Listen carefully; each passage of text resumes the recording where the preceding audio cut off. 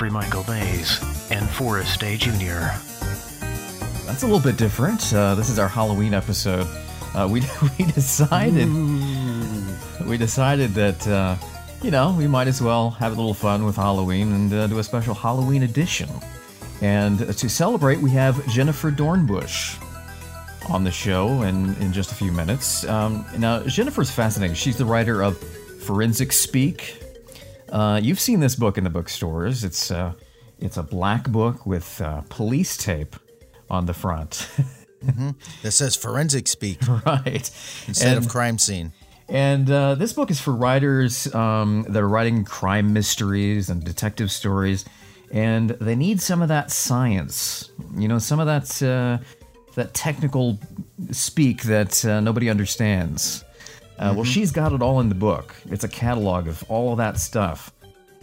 What's also fascinating about her is that she grew up in a household with human skeletons. Yeah. And body parts in the freezer because her father was a medical examiner and he actually did work from the home. So, it was all around her as she was growing up. Kind of scary. Everyone's thinking, what was her, when you said her father was a serial killer? No, he was a coroner. I want to know how they ended up with that skeleton. Yeah. Like, was that the one that didn't get away? Can you imagine what Halloween must have been like at Jennifer's house? Oh, it man. It must have been awesome. None of the kids, nobody would probably even knock on the door. I ain't going there. They actually really do have, bodies in there. You can tweet us at Borges Film or email info@borges.com. If you have any filmmaking horror stories, we would love to hear from you. Oh, yeah. Things that happen on a film set that you can't explain. That happened to me, actually. I want to hear about it. On the set of Offing David, which is a story about a murder, or an attempted murder, on the last day of filming, there was something haunted going on in this house that we filmed at. The cameras wouldn't work. We had two cameras. Really? We had two cameras. These were digital cameras, with the tape. Back then they had tape. Digital tape. Mini DV. Right. Yep. And both cameras were filming the house at around the same time. And there was a moment on both cameras where everything went to static. Huh. Time code was still laid down, but there was no picture on both cameras. How do you explain that? I don't know. Creepy. I mean, I'm always one that I look for the scientific explanation, and then I go, oh no, it was a ghost. I was like, I mean, usually if that happens to my camera, it's just because I shock everything. Like I get out of a car and I get electrocuted. So if I touched the camera, it would do that. But two cameras, how far apart were they? Were they 10 feet, Oh, so it had to be something pretty good. Yeah. Don't know. Can't explain it. Scary music. This is where you edit in scary music. So we want to hear your film set horror stories. I'm sure there's plenty of them out there. Does it got to be a scary story or just a horror story? Anything. I worked with this guy and he was a horror to work with. Even if you just send us a blank email, we'd appreciate it.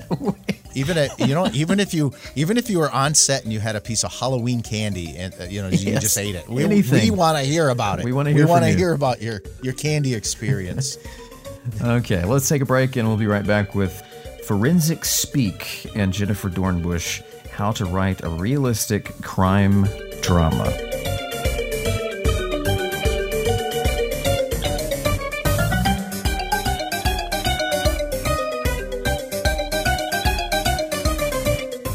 That's one thing Alfred Hitchcock was really good at, creating suspense with a camera. For the last couple of years, I've been teaching Hitchcock suspense techniques at festivals like Buffalo, St. Louis, Palm Springs, Los Angeles. Filmmakers are learning easy tricks for building suspense that are so easy to implement. Now there's a way for you to get access in my new book, Suspense with a Camera. It's available in bookstores now. And don't miss our free docuseries on YouTube called Hitch 20.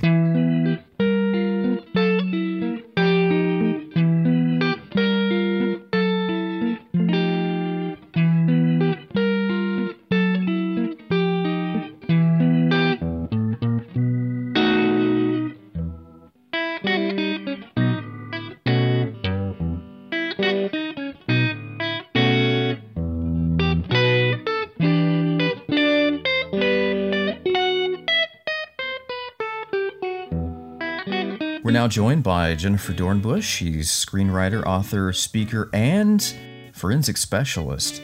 Also the author of Forensic Speak, How to Write a Realistic Crime Drama. Jennifer, thanks for joining us. Thank you guys for having me. I'm just fascinated by the fact that you grew up with skeletons and body parts in the freezer. Talk a little bit about your childhood experiences and how that may have influenced this book that you wrote. Yeah. So I grew up in a very forensic home. I like to say I was born into it because I was. And my father was a medical examiner for 3 counties in northern Michigan. And the office for the medical examiner was in our house. So it very much was a family business and the work very much came home. So I actually had this sort of front seat to forensic investigation from a very young age. I did my first case when I was 8 years old. It was a twin-engine plane fatality. And I helped my dad the next day go back to the scene and look for body pieces. And yes, we did find a few. So yeah, that's how everything kind of came home. My mom worked the office part of it. So she did like all the clerical, administrative, billing, ran the office side of it. And then I have 2 younger sisters, and the 3 of us just kind of pitched in when and where it was needed. So at any point, did it ever occur to you that this might be a little strange? Oh, yes. Yeah, coming back to school. What did you do on your summer vacation? Well, there was this twin-engine fatality, and all the other kids are like, ew. You know what's so funny? Of course, when I was 8, I didn't think anything of it. I had no clue what this was. But then, as I got older, even into like middle grade school, yeah, I was very aware that like people, this was way before CSI made it really cool. So people had no idea what forensics was. They had no idea what medical examiners were or autopsies. This was just a world that was very unknown to most people. So yeah, I thought it was kind of, most people's dads are like bankers or dentists, and kind of hard to explain sometimes what happened in my house. Yeah, human heart in a refrigerator. And not everybody has that. No. And like when my dad was trying to, teach us girls not to smoke cigarettes, he would bring home a black lung from, the most recent autopsy. See, girls, this is what happens when you smoke. Bet you don't smoke. I do not smoke and never did. A lot of life lessons, a lot of scientific lessons. I kind of had to of course, at high school, I was like really embarrassed of what my dad did. But the funny thing was most of my friends thought it was cool. So it is cool. It is cool. When you were growing up, at what point did you say that you really took an interest in it, as opposed to, I'm just kind of hanging out with my dad? What point did you say, this is something that's interesting to me, and, not that you maybe thought you were going to write a book about it, but it must have become interesting at some point, like beyond just hanging with your dad. Yeah, it came late. I do know that because I always knew I was going to be a writer since I was quite young. Mm-hmm. But it takes a while for you to kind of figure out what kind of writer am I? And I had other jobs before I became a screenwriter and an author, and so I spent most of my 20s doing these other jobs. And then by the time I got really serious about writing at like 29 or 30, you start, bouncing ideas off people, and you start really thinking about, well, who am I and what kind of writer am I and what do I like to write about? And it sort of hit me as I was kind of pitching ideas and looking at, you look at this wealth of ideas that you're generating, and you're like, a lot of these are sort of crime and mystery related. I wonder where that came from. So it did take me a while to really piece the two together.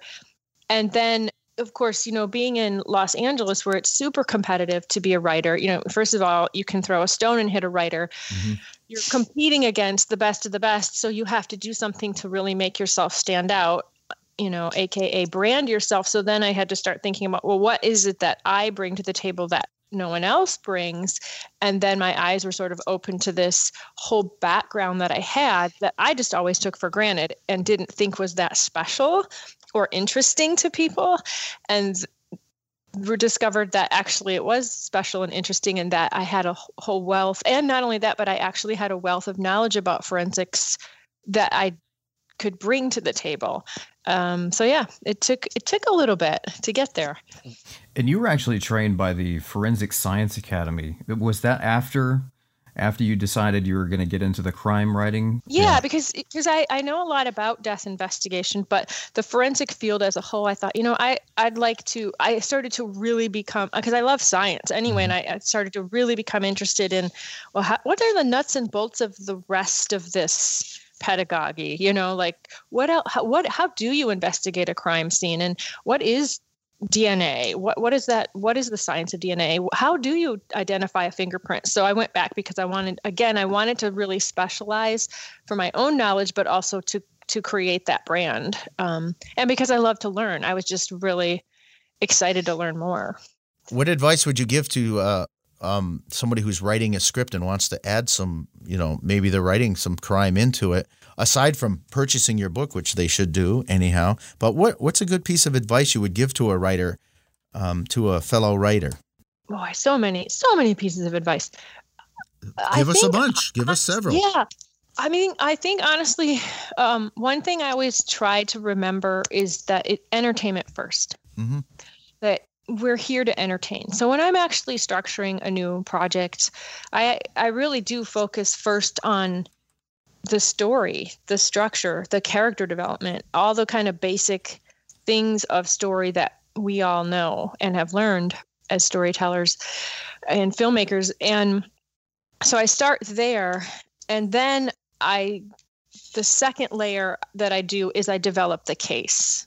So I pretend like I am a detective or an investigator, and I work the case as if I have a little manila file, and all my casework is in that file. And so I really work through the case from the very, very beginning of the case to the very, very end. Even though I may never put all of that stuff in there, mm-hmm. I need to know all the nuts and bolts of that case, all the suspects, all the pieces of evidence, everything, so that I can inform that into my story. So it's for me, it's almost like a two-step process, like getting the story and the characters down, and then overlaying it with the actual case, the actual mystery. Mm-hmm. So, yeah. Do you watch these TV shows and kind of pick them apart now? When you see other shows, for instance, I know you right. mentioned CSI, but like most shows have, some kind of, well, not most shows, but many shows have murders and crimes. Do you see them differently written as a movie? Do you kind of pick it apart a little bit? Yeah. Oh, yeah. I see them differently.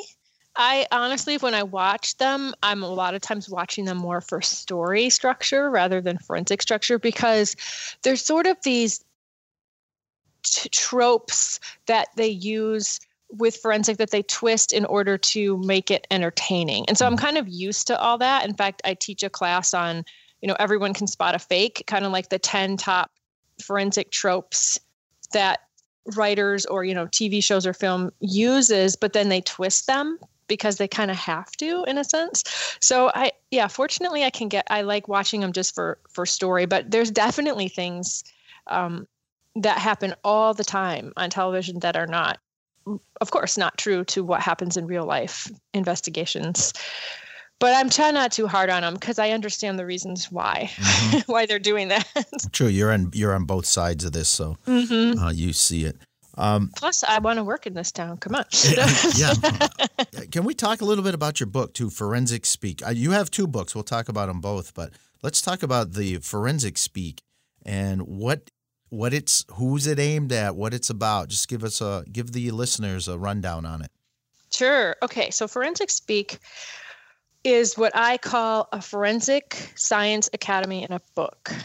I basically took all the knowledge that I got through the academy and put it into a book form, because it never was really meant to be a book. It was really just meant for me to have all this stuff in one place. And then my friends who are TV writers kept pushing me to publish it. They're like, no, this is really great stuff. Like, you need this. And so when I published it, or, when I contacted Michael Wiese and they were like, yes, we love this, and we got it published, I really kind of meant it to be for film and TV writers, and it definitely is. But I've been surprised to discover in the journey of this book being out there that actually you'll find it in criminology departments at universities, and you'll find it on the desks of CSIs and detectives. And that's been kind of fun to see the work kind of spread in that direction.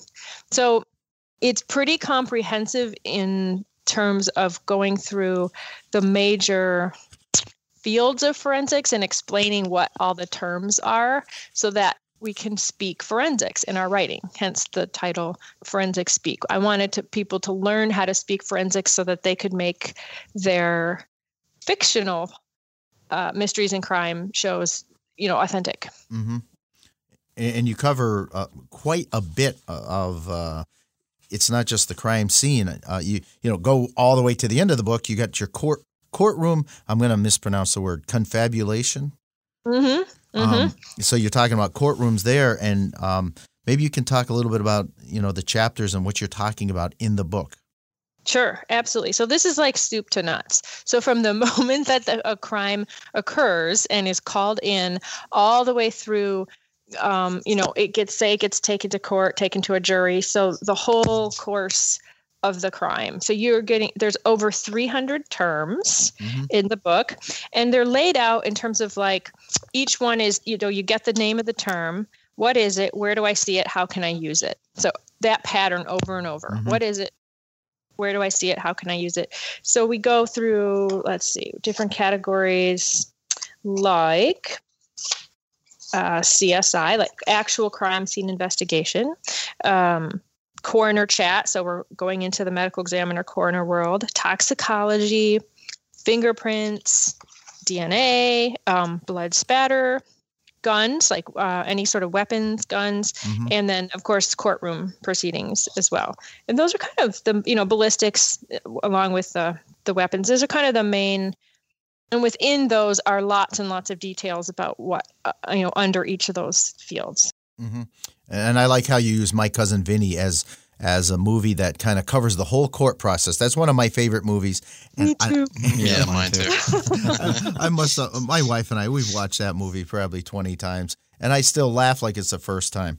But I had never really thought about that is truly a movie that covers from arrest to the end. Yeah. But, and people don't think of it as a mystery or a crime film, but it's a comedic mystery is what it is. It's a whodunit, and how do we, first of all, they have to figure out who done it, and they have to unwind it too, help get the cousin off and his friend. Right. And who better to do that than Joe Pesci? No. A natural choice. Yeah. And Fred Gwynn as the judge, Herman Munster. Now your book, The Coroner, which is fiction, a work of fiction, as I read it and as we talk to you, I'm like, I wonder who this book's about. Let's say it's inspired by all of my experience, but it's definitely not me, because Dr. Emily Hartford is way cooler than I am. So this was actually, and this kind of ties into film and television, because this was actually the first feature script that I ever wrote, was this book. It's originally titled The Coroner's Daughter. And I wrote it as a feature. Then I started thinking about it, and then wrote it as a TV, developed it into a TV series. And then over the years, this is like my longest running project. And of course, it's definitely sat in drawers here and there. And then over the years, I just it would get a lot of attention, but sort of no traction.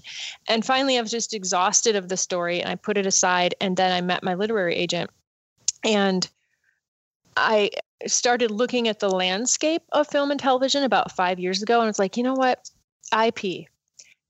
this is headed towards IP. Everything it seems like 80 to 90% of what you see on television, streaming, cable, film is based on IP. And I thought, I'm going to write this thing as a novel.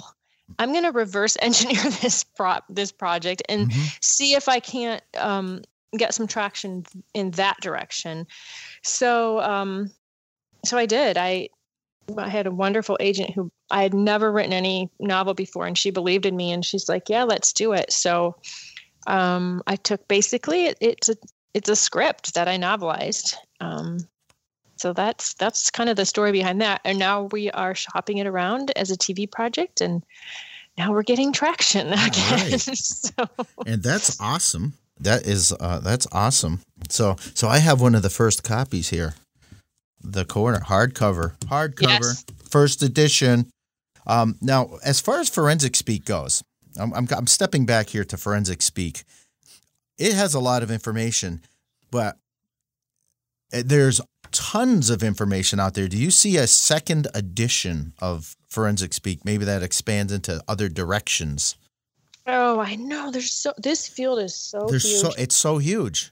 So huge, and it's constantly changing, and growing and expanding, and especially DNA. Because I just went to a really great seminar on DNA about a couple of weeks ago, and the new technology they're having to try to track DNA right on the field. Anyway, I think it could. Although the stuff, what I love about this book is that it is timeless, because like this is kind of the primer. Mm-hmm. So the stuff that's in here is not going to change. It's just going to expand. Yes. So it's a great, whether you got it today or 10 years from now, it's all, what's the word? Foundational. Mm-hmm.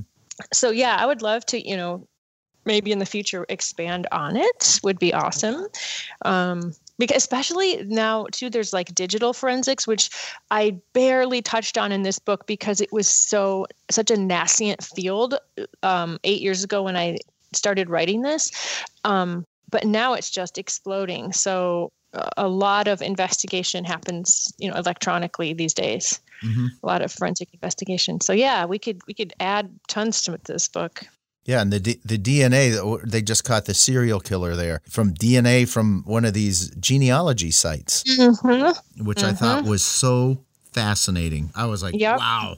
Like, it's scary that they're, you never know what you're stepping into with things, but, here's a guy who thought he got away with it.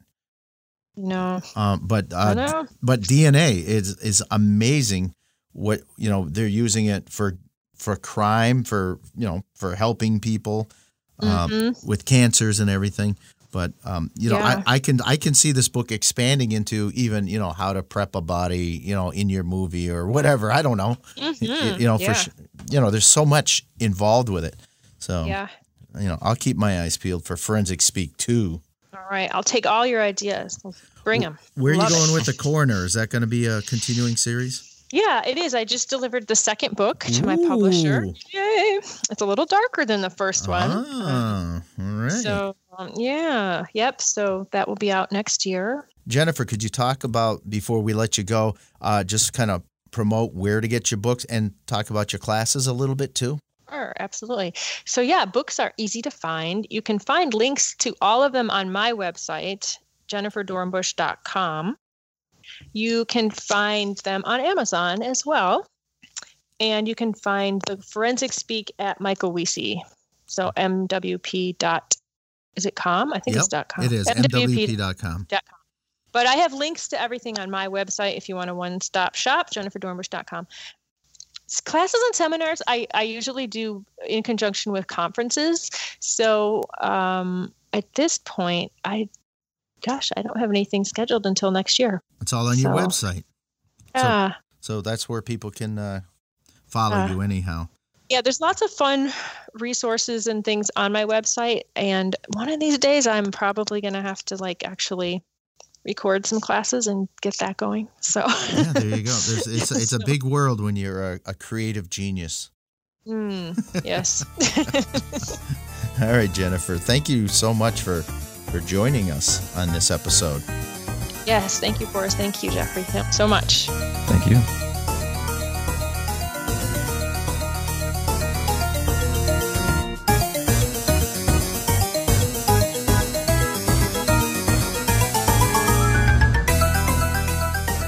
How do you say it? Autobiography. Autobiography. Autobiography. How do you say it with the ackle at the end? Autobiographical. Now you have radio experience, right? You do I do, audiobook and production. And you know what? That's one of those words that I'd have to like look it up and say. That's pretty sad. Like brain cramp. I'm not even gonna try to say it anymore. That's why I went. Oh, it's about you. Brain cramp. I've never heard that before. Brain cramp. Oh my god. The Get Real Indie Filmcast is a production of Borges Networks, 2018.